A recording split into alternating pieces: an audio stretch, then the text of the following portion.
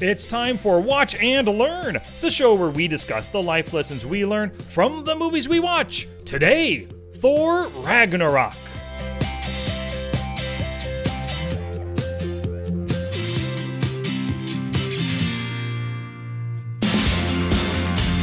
Hey, movie maniacs! My name is Sky, and I'm joined once again by my brother Dusty, but he does have kind of a gravelly voice, but he wasn't going to give up. He's doing the podcast no matter what, because that's what heroes do, right, Dust? Absolutely. Now, you were not adopted, were you? You weren't like an ice giant or anything like that? I do not believe so, but if I wake up someday to be an ice giant, to have mind travel or mind control powers, I wouldn't be too bummed about that. Awesome. I'm super excited that I'm here with you doing the podcast. I really enjoyed doing the podcast, and I know all the listeners, hopefully they enjoy it. Obviously, they keep listening, so they enjoy it. But so how are you doing? I know that recently you picked up our dad from the airport. We went hot air balloon riding, and that's something that I talked about last episode. We went to Sedona, which is absolutely beautiful, huge red rocks, mountains everywhere. We went hot air balloon riding, and that was super, super awesome. So I'll definitely make sure that we get pictures inside the show notes of that. Perfect, man. Yeah, when I talked to him after the airport last night, he absolutely loved it. He said that was one of the funnest things he'd ever done. And you know what's weird? I mean, he took a short little flight from Los Angeles to here, like a connector flight, and he actually arrived 25 minutes early. How does that happen on a flight? I don't know. And usually they leave on time, if you leave too early, unless everybody's already in the plane. But that's just weird. But yeah, you or anybody listening, if you've never done a hot air balloon ride, I would definitely recommend one. It's super, super fun. I even have video that I could hopefully get on the website so you can see us taking off and then flying in the air. A couple times my stomach kind of goes to my throat. Like I almost feel like, and I'm not actually falling over, but just my brain, like, it's not that I'm scared of heights. It's that just all of a sudden something in me kind of feels like, man, I could almost go over right now. And it's just super cool. I gotcha. Was there any turbulence? Did the basket do any lurching or anything? Was it a smooth flight? So what's super interesting is you don't get turbulence because you're literally riding on the air. You don't go up and go back down to the same spot. Like you can't steer it. It just goes wherever the wind takes you. And so you are with the wind, so you don't have turbulence. That makes a lot of sense. Awesome, man. Cool beans. Well, one of these days I will take the family here. I think Madeira, just a little ways away from here. I think they do a lot of hot air ballooning there, so we'll give that a shot one day. There you go. And, of course, bring Dad along so he gets a second experience. Oh, man, yeah, he had a great time. Oh, you know what he said, too? He said that going up there made him want to now do skydiving. And then so I'm thinking he and I, and maybe even Denise, definitely when the boys are 18, we want to take them both skydiving. But maybe sometime in the near future, take Dad skydiving. Let me know when you do. I'd want to go. I love skydiving. That's a lot of fun. Okay, sweet, man. We will. Alrighty, well, let's get away from the family stuff. No more Fresno, no more Arizona talk. Let's talk space, and specifically Sakaar and Thor Ragnarok. I absolutely love this movie. I do not know. I can't even give you a number of how many times I've seen it. It has to be over 15 times. Potentially because it's on Netflix, but I also bought it when it first came out on Amazon. Seen it tons of time with the kids, the wife. We all love this movie, and it was really good watching it again. I've never watched it up until now to actually look for lessons and to look for things to take away from the movie. I've basically always just watched it to have fun, to enjoy the story of Thor and Hulk interactions, more Loki stuff, the Grandmaster. I mean, there's so much Valkyrie. There's so much to love about this movie. And there's so much going on, really. I mean, we could talk so much about this one show that it would take a lot of time because there's so many different things. Like the storytelling is super fun, and it's a fun show to watch, a fun movie. It's enjoyable to watch. There's action, but there's also humor. I just really, really thoroughly enjoy everything about the movie. I don't think there was one thing. When I first watched it, I thought it might be a little too slapstick comedy, like where he throws the ball, it comes back and hits him in the head, something like that. I'm like, oh, that's just a little too much. But, after I have watched it now like the 20th time, it just makes me laugh and just kind of move on. But it was really, really good. And you get to see where Hulk went and why Hulk and Thor were not there for the, what was it? Civil War, because they would actually do a lot of damage if they were a part of it. Yeah, super, super fun to watch that. Without a doubt it was. And one thing definitely, like, this movie stands out as a Taika Waititi movie. I've seen a couple of his other movies in the past, and he's such a comedic presence on when he's on film, definitely. In this movie, he's Korg, of course, the voice of Korg, but then just his directing style.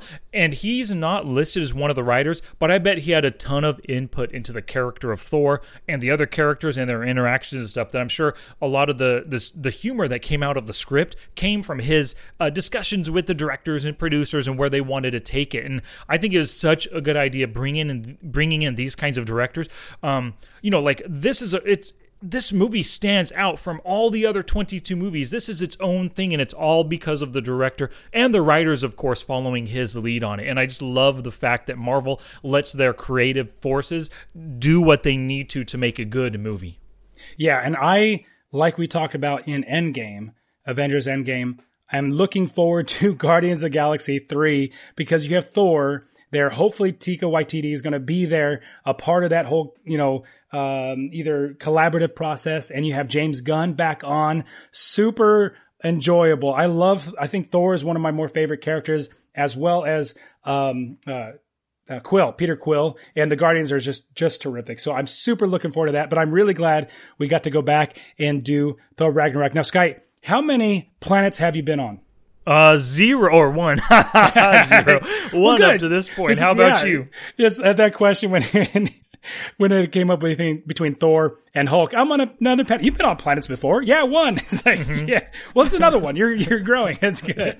That's right. It's a good experience. You're growing. You're right about that. So I like the way it started with Thor in a cage, and he's doing the little monologue. Oh no, Thor's in a cage. What happened here? And things like that. And then it kind of started off. You kind of think he's going to do a fourth wall break, and he's actually talking to the audience. You get that sense at first. Yeah. Didn't play out that way, but obviously super strong. Now I gotta go directly to what my brain thinks about. Now at the very, very end, we see Thanos' ship come, and that's when he's going to take the stone from him, the Tesseract from Loki, and that's when Avengers Infinity War starts.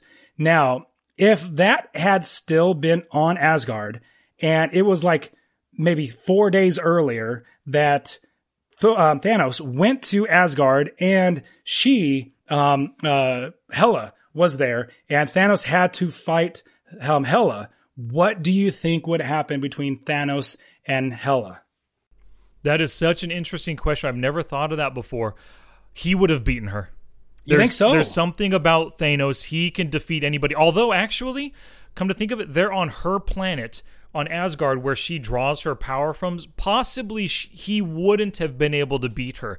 But he had the Power Stone by that time. So it's possible, because he was going to Asgard or Thor's ship in order to get the Space Stone. He had the Power Stone. He probably would have beat her with that. That's a good point. With that Power Stone would definitely help him to go over the edge, because with as strong as Hela was. Now, that's the one little, I guess, thing that I didn't care about in with Hela. Hela was literally unstoppable unless you had a huge giant. Now, if Thor is supposed to be stronger than Odin, how in the world can he not beat Hela when Odin was able to lock Hela away, in hell and keep her away for that many, 1,500 years, because that's how old Thor was. Like, Thor didn't even know about it and all that stuff. Like, it's just rather interesting how powerful she was. And I was kind of thinking, man, like, there is even a part in the first fight scene where she's fighting the Asgardians, and one of them puts a spear literally through her, but it did no damage to her. So yeah. It's like, she's so super strong and doesn't get hurt. How in the world can you defeat her? Yeah, I don't know. That's a tough question. And my guess is she probably ruled alongside Odin for thousands of years. I don't recall them saying a time frame. So she's had so much more time with her powers that maybe, she just has better control. She has better knowledge of fighting. She can do more one-on-one battles and take out people. Whereas Thor, he could do all that. But up until this movie, he's always thought it was his hammer that really he got his power from. Sure, he was, what's the word? worthy of lifting the hammer. But it wasn't until his father, in that little flashback or whatever you call that, he realized that he's the god of thunder, not the god of hammers. And he has the power within himself. So up until this point, he just thought everything was in his hammer. And without his hammer, he's probably mentally defeated himself already. I bet you, given, like, let's say they escaped and he came back to Asgard and they didn't use Surtur to destroy Asgard and create Ragnarok, I bet you he could have come back and defeated her with the knowledge he had about his powers, 1 or 2 years down the road. That's interesting. That's a good point. Now, thinking as the progression of the story goes, I really liked how Loki was taken over as Odin, like that whole thinking, and you can tell just personality-wise, Loki was acting not like Odin would when he was, impersonating Odin. But did you see the cameo in that scene? You're talking about Matt Damon? Matt Damon. So Yep. This was my second favorite movie of his that he's been in. You know what my first favorite movie is of his? I think you've mentioned it before, probably Team America. Team America. He was so good in Matt Damon. Yep. He's brilliant in that movie. He killed it in that role. You're right. He sure did. Now, but I really liked how, the nuances of this movie, things that, man, you have to be super creative to come up with, like Loki putting on plays for himself and locking away Odin. You have to go back to Earth, and now you meet Doctor Strange, and so Earth has wizards now and things like that. I like that whole scene with Doctor Strange and Thor and all that. I thought that was really great interchange. Oh, without a doubt it was. It was a good introduction, or I guess you finally get to see Doctor Strange like interacting with somebody else other than the various sorcerers that he's interacted with. First time we've seen him interact with others, and it was a good introduction to him. I don't want to say into the MCU, but now he's a part of the collective heroes that we know. Yeah, definitely. And I thought it was rather fun watching him. And then Loki, just everything about it. It was really, really fun. And then Jane dumping him, like them bringing that up in the story. Like that was really, it was a mutual dumping. It's just really, really good. Everything about that. Now I want to quickly move into the scene with Hela coming, or Odin leaving, Hela coming, and then Loki and Thor fighting against her. Did you see it coming that Hela would destroy Mjolnir? Oh, no. The first time it happened, I didn't know what would happen. You've got to assume it's basically the beginning of the movie still. She's going to be the big bad. You know that she's going to defeat them right now. I was just along for the ride. I remember the first time watching it, just not knowing what's going to happen. Oh my gosh, Hela's right there. We've got two of our heroes, Loki and Thor, going to battle her. What's going to happen? No, I had no idea what would happen. Who would have ever guessed that he would lose his hammer, dude? Mjolnir and Thor, they go together like, I don't know, rice and orange chicken. There you go. You cannot separate them. But then this movie did, and they pulled it off so masterfully. And I loved how, I don't know that they actually planned it so that they could go get Stormbreaker for Infinity War, or if Infinity War wrote that in because they broke it in Ragnarok. But I thought it was a great way to kind of turn the tables on our hero, and now he's without his greatest weapon. What is going to happen? How can he overcome this? And I like how they pulled off the entire story by the end. It could be that because Feige, he's like the executive person over everything. He knows the arc of the entire storyline, and he knew that Stormbreaker would come in. And it could be, hey guys, this is what's going to happen. Stormbreaker is going to come in Infinity War, go ahead and destroy the hammer. It could be something like that. I don't think that they would have just destroyed the hammer without having the possibility of Stormbreaker coming in, because that's an actual hammer. That makes sense. Yeah. So yeah, I thought that was really, really good. And then Loki taking them back all the way to Asgard, and that's how Hela gets there. I super, super love, and I remember you brought this up, like it was a little while ago, and a few podcast shows ago. So Hela is standing there looking at all the Asgardians, looking at her, all the army or the warriors, and they're ready to battle. And she goes, it appears to me that you don't know who I am. And she goes on this big spiel about who she is and how she's the, right person for the throne, all that stuff. And then, I think his name is like Hogan. Hogan goes, whoever you are. You go back to whatever. Did you not just hear a word that I just said? I know. So incredibly funny, huh? I love that scene. That made me laugh the first time I saw it. And the guy who plays Hogan, he's saying it so straightforward. Like, he was just standing there looking at her, assessing her capabilities, and in his mind the whole time he was waiting to speak. He didn't want to, like, he had the manners to not interrupt her, but as soon as she was done, it was his time to speak, and now he's going to say what he wanted to say. That's contrast to in Avengers: Infinity War when you have the sons of Thanos come down. What was the skinny guy that has the magical powers? What's his name? Corvus. Oh, the Black Maw. The Maw. So the Maw's talking, and then Stark interrupts him. I'm sorry, Earth's closed today. It's like I don't even need to hear you. Get out of here. And so in contrast, you have Hogan basically just waiting patiently, whoever you are. It's like, that's so good. Now, when she battled all the Asgardians, she literally took them all out with swords that fly out of her body. I mean, she is like one of the most powerful beings that you would see in all of the Marvel Universe up to Thanos. It's just that crazy how powerful she is. Oh, it's amazing, man. And nobody ever talks about, everyone says, hey, what kind of superpower would you want? Oh, stop time. Oh, invisibility. Oh, flight. No one ever says swords coming out of my sphincter, I mean, nobody ever says that, but that's a pretty darn, if you're a battle-hardened warrior, that is a great power to have.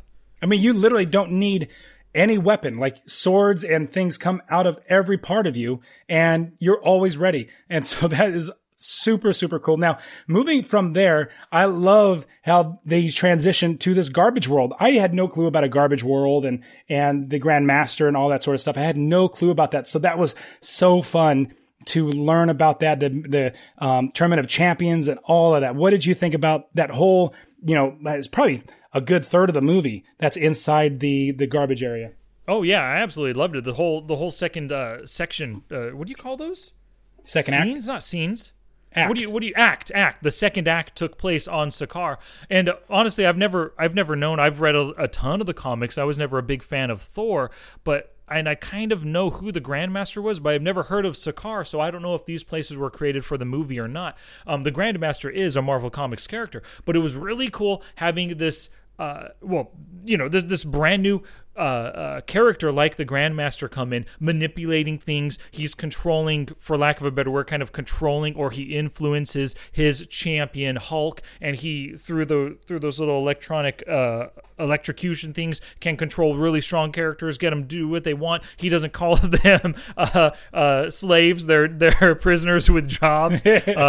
That's just, it's such a good stuff, and I really like the whole aspect. And speaking of the garbage world, it looked great. Everything in his realm looked awesome. Beautiful colors when we talk about the space stuff. All the different characters and just the background actors were wearing cool costumes and stuff. The overall look of this movie was beautiful. The stuff that took place in outer space, as well as the stuff on that planet and on Asgard, they outdid themselves with set design and a lot of the graphic elements in this one. Yeah, the colors on this were fantastic. Now, I can't help to think, is the movie good, or is it just because Jeff Goldblum is in it that's good? Jeff Goldblum probably adds 5% to it. Or yeah. I shouldn't say 5%, but I mean, if you'd give this one a 90, when you throw him in, it's a 95 easily. A+. Maybe even more. Yes. Mm-hmm. Yes. Just throw him in there. And he's not...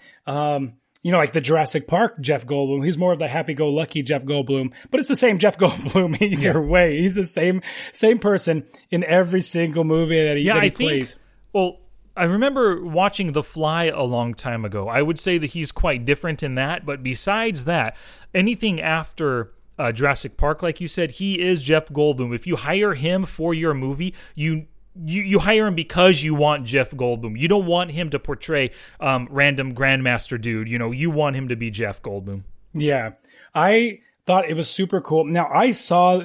This was before I was listening to you and stopped watching the trailers, so I knew that Hulk was going to fight Thor. But I so wish I did not know that from the trailers beforehand, that I just watched the movie and all of a sudden, here comes Hulk out of nowhere. I wish that was the case. Yeah. So do I actually. My boys know that I do not watch trailers or anything. When we were in the movie, whatever prior movie came out before Ragnarok, we were all watching it together. The Thor trailer came up. I closed my eyes. I put my fingers in my ears. I started humming a tune. But then I hear Dalen next to me. In the trailer, you hear this gigantic roar, and then Dalen goes, "It's the Hulk!" Right, sitting next to me. So he ruined that. I would not have known other than him saying it's the Hulk. Oh man, Yeah. you ruined a spoiler. Spoiler alert. Yeah. But I didn't know that there was going to be this new character, Valkyrie. I didn't know that there was going to be Grandmaster and Jeff Goldblum. Oftentimes when I'm in a movie theater, they have movie posters up on the walls and stuff. I try to glaze over them with my eyes. I try not to really look at them, to look at the characters, to understand their costumes, to get an idea if they're good or bad, that kind of thing. So I had no idea Hela, Jeff Goldblum were in this movie at all. Or Valkyrie, like I said, either. Yeah. I thought the character casting and everything worked out very, very well. And I mentioned this in Avengers Endgame, that one of my favorite lines is, "Yes, I know him. He's a friend from work." I thought that was a brilliant line, but I mentioned that was not written in the script. That was a kid who was actually sick. He was sick and visiting it's kind of like, I don't know, what do they call it? Make-A-Wish Foundation? Exactly, Make-A-Wish Foundation, where he had a kid come and visit because he was sick and get to enjoy being around everybody. And then he actually had that line, "Hey, you should tell him he's a friend from work." And so that and that was like one of the best lines in the movie. So I love that whole fight scene where a Hulk actually loses, but Thor gets zapped. But here's my thought. How in the world can that one little zapper zap Thor to where he passes out? It doesn't seem like that would actually hurt Thor at all. What do you think? Yeah, I'm just kind of accepting that because it's something outside of his control, shocking him internally with electricity. I'm just accepting the fact that it incapacitates him. I mean, he is the God of Thunder. Maybe eventually he can learn to control that electricity coursing through him. But in the 3 or 4 times that he was zapped in this movie, it makes sense that he can't control it just yet. Yeah. Yeah, I just think, being as powerful, like, could you throw that on Hela and it work for Hela? Or could you throw that on Thanos and would it work for Thanos? It's kind of like, but you're right. Just accepting because it makes it more fun. That's how he got, put into the Tournament of Champions and all that good stuff. Oh, yeah, totally. Yeah, and what you just said kind of reminded me of nitpicking. Like last movie, I accused you of nitpicking over Endgame, over little things. And nitpicking is something that I watch quite a few different YouTube channels and stuff where people kind of review movies and give their thoughts on it. And a lot of people just nitpick the smallest things, but I think I'm really good at ignoring that stuff, kind of accepting a lot of those things. And those nitpicks, it annoys me when I hear them, and I can kind of sometimes see them, and I can understand what they're talking about. But for a lot of stuff, for a lot of movies, I mean, this is a movie we're watching. We're watching gods and Hulks and gigantic garbage planets. I mean, there's got to be some acceptance there, and a lot of those small nitpicking things, I'm just able to throw away and just accept it, and I'm able to move on and enjoy movies more because of it. I could absolutely see that, and I'm right there with you. And so we can nitpick it. But again, I've said this many times, I'm super not creative, so there's no way that I would come up with anything better. So I thoroughly, thoroughly enjoy Thor Ragnarok. Now, thinking of battling Hulk, where he actually beats Hulk, which is super interesting. I know we always have questions or thoughts like who would beat who? Like if Thor fought Hulk, who would win? But it's really cool. Now we can see how somebody interprets that in a movie, and we can kind of get that answer taken out. Like who would win? Apparently, Thor would win. Yeah, and I think I think the reason is because he has so much more fighting experience and fighting training, and he knows how to fight one-on-one. Thor seems like just a big bruiser. When people first watched Infinity War, they were shocked that Thanos beat the Hulk, but it makes sense because he's just as physically imposing, just as strong, but because he can block punches and land blows and counterattack and stuff, it makes sense that he could beat Hulk, the same thing as Thor beating Hulk right there, because they maybe have equal strength, but those fighting skills are super important. And being a bruiser is good if you're up against another bruiser, Oh yeah, definitely. Definitely. I really like how he found out. Oh, and we know he found out that when he did first find out Thor, that he had the ability to have sparkle fingers. Like that's when the first time that he had electricity come through him as opposed to the hammer. And so that was, watch out for his fingers. They make spark. That's really, really good. But when he's fighting Hulk, he really comes into his own, and that's when the electricity flows through him. And Chris Hemsworth, he's just a great actor. Did a really good job showing that, hey, he's really finding this out for the first time. Loved every bit of that fight scene with Hulk. Oh, 100%. He is incredible. And he also showed it not just in this movie, but in Infinity War and in Endgame. Like, from what I understand from different interviews I saw with the directors and writers, Chris Hemsworth was totally down for playing Fat Hulk and taking that character in the direction that he did. And in a lot of times in both of those movies, you see some real emotion coming out of Chris Hemsworth. He's a really good-looking guy, really smart, really buff, and he can act his butt off, and I really like him. I mean, I think I'll go see any movie from this point forward. If Chris Hemsworth is in it, that's a reason to go see the movie. Did you go see Red Dawn, or did you see the new Red Dawn with him in it? No, I didn't. You didn't? No, wow. Because how can you beat Red Dawn, the original one from the 80s? How can you do any better than it? You absolutely can't. You can't beat it at all, ever. But they did an okay job. Like, Hemsworth was pretty decent. Like Patrick Swayze wasn't the big part in it. He was a character in it. He wasn't like the whole revolve around him. Anyways, that was a good movie. But I wanted to switch to why in the world did they have a fake Infinity Gauntlet inside of the Asgardian vault, the weapons vault. Why was that fake gauntlet that she pushes over? It says fake. Like, why was that there? Well, I can tell you from a movie creation standpoint why. Go ahead. Well, for the movies, it was in one of the prior scenes in, that's Odin's trophy room, whatever it was called. The gauntlet with the stones was in a prior movie. I don't remember which one, probably part 1. But you need to explain why that is there and how it is that Thanos is actually trying to accumulate the stones when they're all right there. All he has to do is go to Asgard to get it. So that's why they had to put that in. But who knows why actually Odin would want that within his chamber like that. Well, that doesn't make sense because Thanos just made the gauntlet. So the gauntlet didn't even appear anytime. Like, it was literally just made. He hadn't had any stones in it yet. And then just recently, after Ragnarok, that's when Thanos went to whatever that world was, where Guardians of the Galaxy, and took that stone. Anyways, it's way premature. Like, it wasn't even in anybody's mind when Ragnarok was there. Like, why? I think, honestly, in my opinion, it's a mistake movie making wise, because just in the timeline, it literally doesn't even exist. Nobody would even have thought of it. Oh, you're right. Yeah, because the stones hadn't been gathered up to that point and put in a gauntlet at any time for even Thanos to get the idea to do that. Like, Thanos was the first one with the idea to create a gauntlet. You're right about that. Yeah, so that was just really weird. I think they were just like showing, I don't know if they completely knew exactly storyline, what they're going to be doing with everything, creating Infinity Gauntlet, Infinity War and Endgame and all that sort of stuff.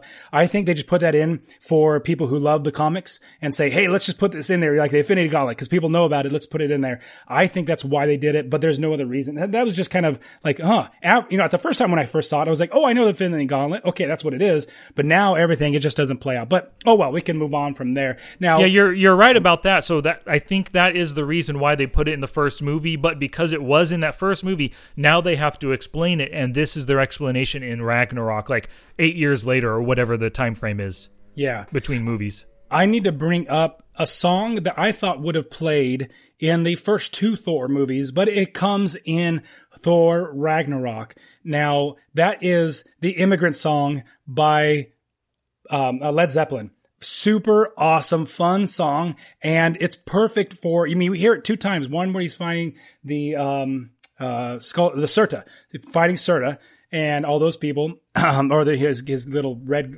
fire guys. Uh-huh. And then when he comes down after lightning bolt blasting Hela, jumps out of there and starts, beating all the old dead Asgardians. Super fun. And that gets, like, my boys, they get so pumped up when they hear that song. Like, when we go to flag football games when we're getting ready for the game, I play that song for them to get pumped up for the game.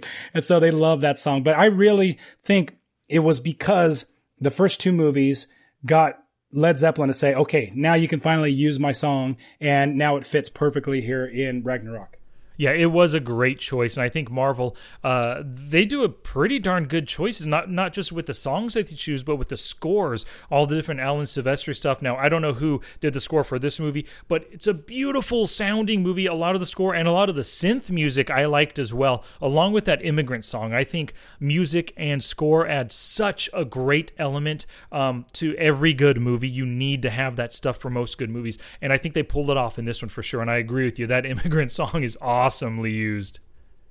Yeah, I wanted to, the first two movies, I was like, man, this is the song, but they never did. Really, really loved it. And they played it really, really well. And when you see him flying through the sky with the lightning bolts and the dead Asgardians coming after him, you see that. It was really perfect. Like, well done. And the movie itself, like the storytelling and the director really gets you engrossed in it. I loved that whole scene.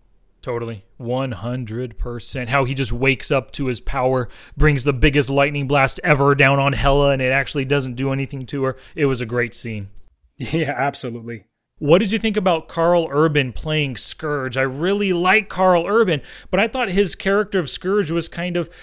I wasn't a big fan of his character. I was happy when he died in the end. I like how he did kind of make a turn and fought against Hela, but he seems like the kind of guy that, it seems like kind of a throwaway character. Why would you use such a good actor on such a crummy character, in my opinion? He was the one thing that I wasn't a big fan of in this movie. I absolutely agree with you. I didn't like his character one bit, and... he's a good maybe actor. That's the intention. Like, they want you to not like him. He's like this slimy little toad bowing to Hela and forgoing or turning his back on his own people. But maybe they succeeded because we both didn't like him.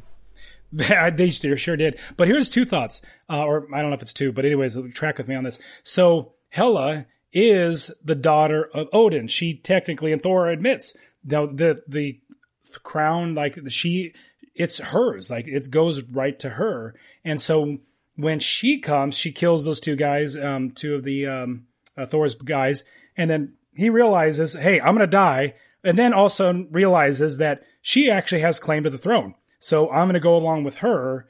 And so obviously self-preservation is number one. But number two, this is the rightful queen of Asgard. So he's not really going against his people. They just don't want the new queen. They want Thor for whatever reason. And so I'm kind of like, I'm kind of on the fence with if Scourge was in the right or in the wrong. I don't know if he was necessarily in the wrong. That's an interesting thought. I mean, you got to do what your king, or in this case, queen, or whatever you'd call her, what your majesty tells you to do. But man, it just feels wrong. She's willing to kill her own people. That in itself tells me that she's not worth following, that he was doing the wrong thing there. And it's tough. I mean, you don't want to die with your people, but I mean, I don't know. Morally, I think he was on the wrong side, but maybe technically by the letter of the law, by Asgardian law, he was doing the right thing maybe. Yeah. So I thought one other thing about Scourge. When he had Dez and Troy, I thought that was super cool. Really creative. But now here's one thing that is kind of kind of sticks in the back of my brain. So if Asgardians, all these people would have went to Earth, and Earth had to fight against them, machine guns or any type of firearms from Earth would not work. Like, just the storytelling. Like, think of Avengers, the first Avengers. That, like, it only took. It took the heroes, the Marvel heroes, to actually win. All of the humans, with all of their rockets and guns and everything, could not hurt him at all. Like, it didn't do any damage to him.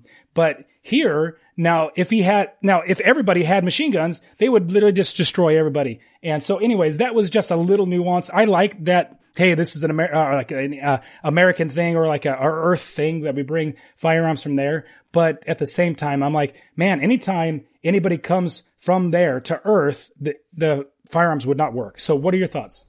Yeah, I'm thinking I guess not all Asgardians are like Odin or Thor. They're not all powerful. Maybe they are just regular people for the most part, and some of them are born with crazy powers, just like here on Earth, maybe. Maybe, yeah.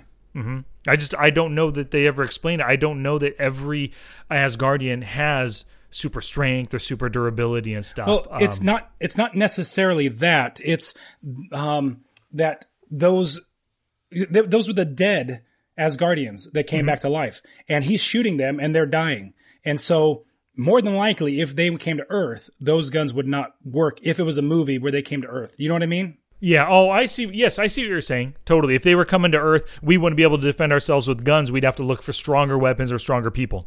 Yeah, exactly. So that was one thing. Other thing was if you're watching him shooting, there's two things you can see. Number one, there are times where there's no magazine or bullet casings flying out of the rifles. That's one. And number two, the casing eject port. So on the right side where the bullet casings fly out of, those are literally closed. And when you fire it, they open up so it shoots out. You close it when you're not using it so no dust gets in there. When you fire, it opens up automatically and bullet casings fly out. So I just noticed that being, I'm into firearms. And so I noticed that. I was like, somebody who is, doing the props, they might not, or the storytelling or whatever, they don't have that necessarily that technical thinking in mind. Yeah, that's interesting. It's one of those things in movies where I think everybody who watches this, I think everyone thinks to themselves, man, that's a lot of bullets in those guns. We never see him reloading, So it's just one of those things that the movie director and the editors and all the guys, they just decide, screw it. We're just going to just believe that he has this many bullets in the gun and we're just going to let it work, even though it feels weird. And as soon as you see him shooting that gun for longer than 5 seconds, holding the trigger down, that gun would be spent in real life. So that it kind of pulls you out of the movie when you see him using a gun, how normally, logically, we know guns can't work that way. That's a good point. It really pulled me out of the movie when I saw him fire. Those are 30-round magazines, and so they only have 30 rounds, so you get 60 total. But he was just shooting everybody, and so eventually it runs out, which is good. But yeah, it kind of pulled you out of the movie a little bit. And that was a little. For some reason, Hollywood thinks they know firearms, but they really don't. They always call them clips instead of magazines and things like that. But oh well, I put my brain back in there because it still has Jeff Goldblum in it, so it makes it a good movie. Yeah, 100% it does. All right. So, do you got some lessons for us? I sure do. Cool. So, what's your first lesson? My first lesson is tell your kids everything they need to know before you die. Not wait 1,500 years and then when you're about to die, only tell them a couple things. Your sister's coming and she's going to, destroy everything. Okay, bye. Be more talkative. Be more loquacious. Is that the word? Or loquacious, yes. Yeah, get it all out, right? To say, this is what's going to happen, blah, blah, blah, blah, blah. You're going to not prepare them, and you're going to make sure that they're going to lose if you don't do that. So that's my first lesson. Make sure my kids know everything. I agree with you there. And you've talked about that lesson, or we have quite a few times in different movies, where communication is key. So many problems in movies would be solved if the characters just communicated. And this is probably one of those instances. Yeah, absolutely. Yeah. So right along with that, my first lesson is don't pick a fight with an unknown.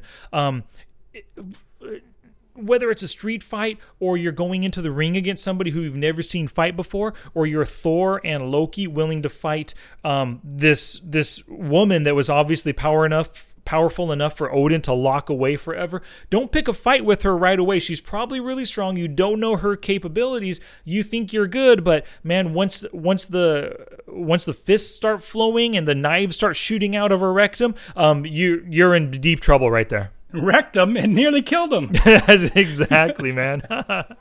That's a good point. Never think yourself better than other people, or don't overlook an opponent. Yeah, I think that's great point. So yeah.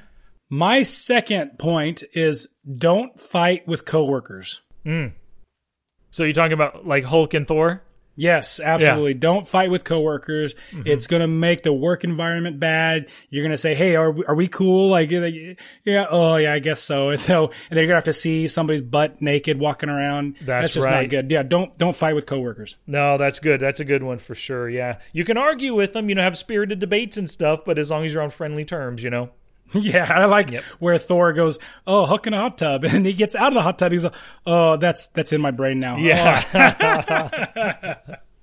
Yep, absolutely. My second lesson is accept your circumstances and move forward.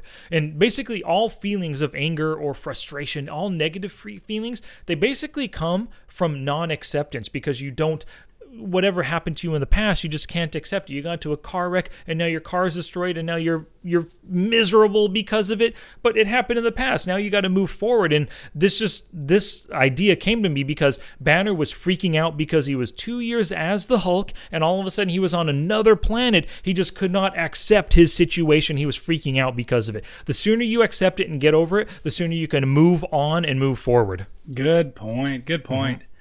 Okay, my third life lesson is life is about growth. It's about change. And I learned that when Thor and Loki, where Loki tries to do the exact same thing, tries to lure Thor's trust over to him, and then he betrays him, even though Loki's not doing it on a personal note. It's just because he wants to preserve himself.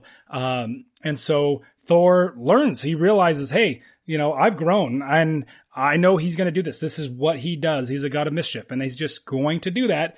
And I'm going to protect myself. So I thought that was a great thing that Thor helped me to learn. Oh, absolutely. I like that lesson a lot. And I got from that exact same situation, I got a different lesson. My third lesson is kill them with kindness. So Thor continuously forgives and tries to get Loki on his side, tries to work with Loki.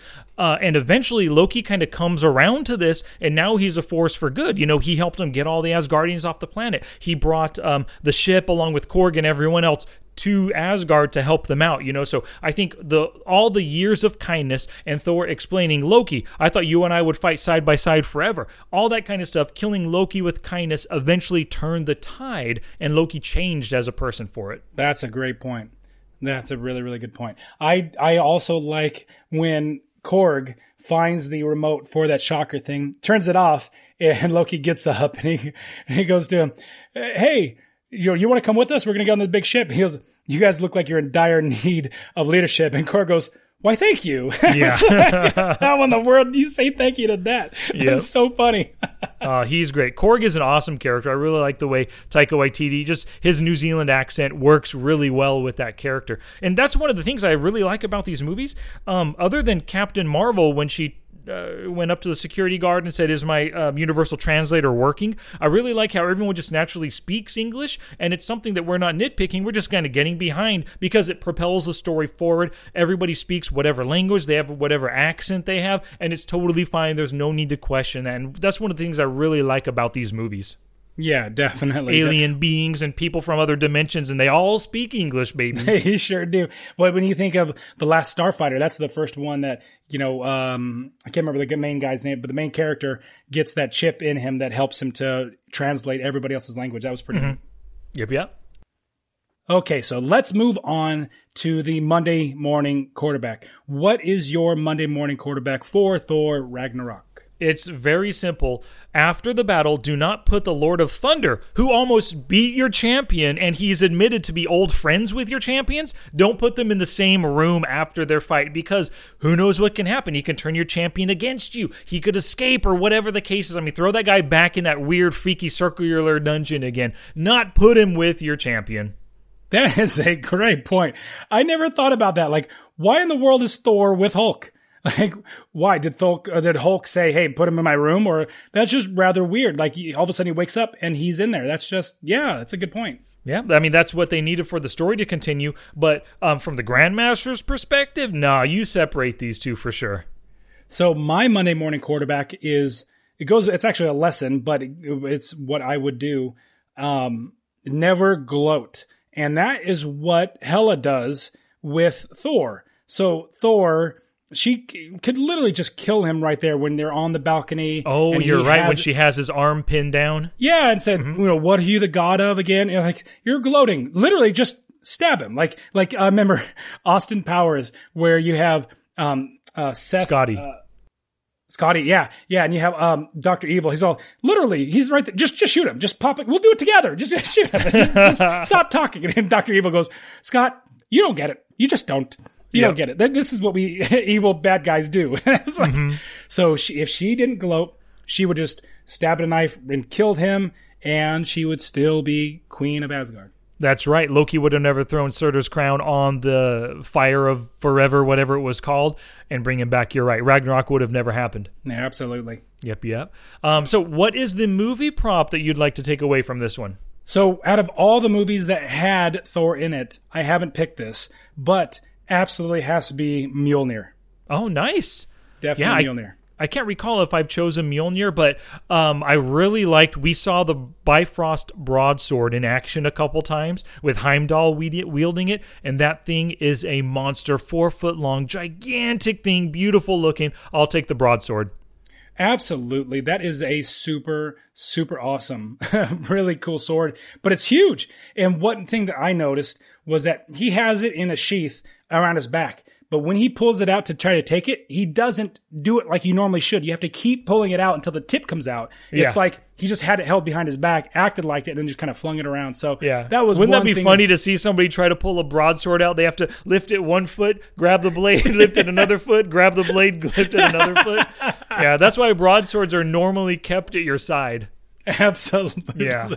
That broadsword is super cool. But yeah, Mjolnir is just awesome. It is. That was something I definitely would want. Yeah, I have a mini Mjolnir keychain that I like to, play around at the computer or play around with at the computer every once in a while.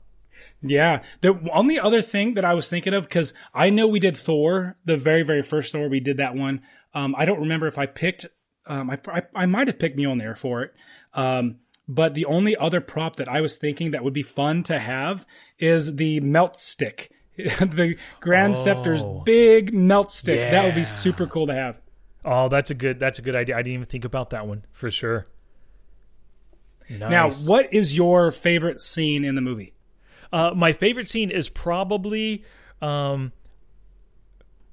because I laughed so hard when I first heard it. It's the little part where Thor is telling the story of growing up with Loki transforming into a snake, transforming back and stabbing him. I thought that was just incredibly funny. I love that little scene. It gave you a good idea of what Loki was like as a kid, a little trickster, not only just a trickster, but kind of maybe psychotic, stabbing him with a knife, and just how, even though that has happened, Thor has loved him this entire time. He's treated him like like a brother ever since then, of course. And I really like the whole the humor and then the character behind that scene as well.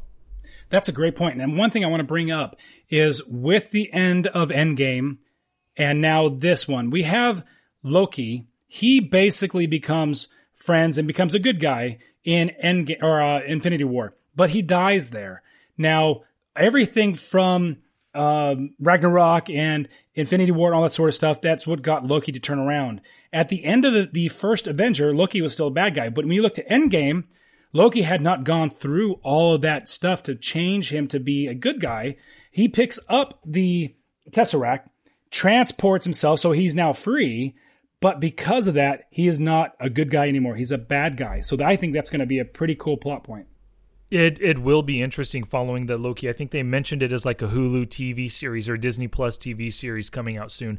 And so I'll definitely be on board for that to see what he does. And I mean, if he's a bad guy trying to go through the universe, what is he going to be like? Are we going to watch a guy try to take over another world or something? It's going to be really cool seeing Loki in his own thing. Yeah, I agree.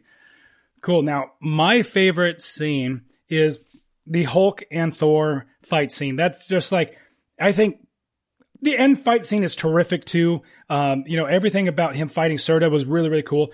But for me, in my mind, the movie revolves around that fight scene. Like there's a beginning and there's an end, but everything is around that fight scene. And that's where I enjoyed it the most, that full fight scene. So that's my favorite. Yeah, I like that one a lot too. I'm glad you chose that. It's a good one. Cool beans. So before we move on, Dust, ultimately, what grade would you give this movie? I give it an A for sure. A is a great choice because I've seen it at least 10, 15 times. And I only watch movies over again that I thoroughly enjoy. I give it an A+. Oh, without a doubt. Yeah, I agree with you there. A plus too. I could give it that as well. But I do have one question for you. So I'm thinking Endgame and Infinity War. Those were both really good movies, but they're partially good, or they're good partially due to the fact they're kind of like capstones and conclusions to this entire series of movies. Now, if somebody has never seen a Marvel movie, they don't know anything about these superheroes. They've only seen commercials for Iron Man, but they never saw the movie. They know who Thor is, never saw the movie, all that stuff.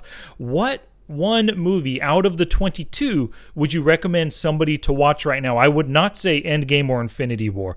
That's definitely not my recommendation. What would you recommend somebody to watch? That's a great question. For their first MCU movie after 22 have been released. After 22 have been released, I would personally have to say, and this is because of many different reasons. I won't go into all of them, but it's a fun one to watch. In my opinion, it would be Guardians of the Galaxy. Me too, the exact same one. What? Yeah, well, it's a toss-up between Guardians and Iron Man, because Iron Man kicked off this whole thing. If you kind of ignore the Incredible Hulk, Iron Man was the beginning of it. If anybody is going to get on board, I think Iron Man could really help them, but I think Guardians of the Galaxy could as well, because you have so many great characters, great humor, a great story with a pretty cool villain with some awesome battle scenes. I mean, Guardians has everything that you want out of not just a sci-fi movie, but also a Marvel superhero movie. And you don't have to watch everything else before that. You know, yes. You don't have to watch all the other movies to pick up on any of it. And it would help, but this has like its all-encompassing movie that if you watch it, you're going to enjoy it. Yep, 100%. I agree with you there. Cool beans. So before we end this puppy, any last words about Thor Ragnarok? Anything we didn't cover? I'm good to go.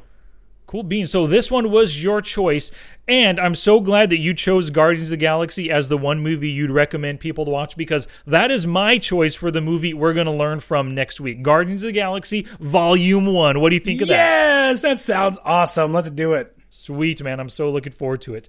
Well, for the audience, of course, thank you so much for listening. If you enjoyed this episode, please share it with a friend. And now that you know how we feel about Ragnarok and Thor and the Valkyrie and the Grandmaster, all that jazz, we would love to hear your thoughts. And of course, not just your thoughts, but also any life lessons that you took away from the movie that we failed to mention. So please go to watchandlearnpodcast.com/pod47 to leave your comment there, view our life lessons, watch the official trailer. Everything is right there on that page. Well, alrighty then. My name is Sky. And I'm Dusty. And we will return next week with Guardians of the Galaxy Volume 1.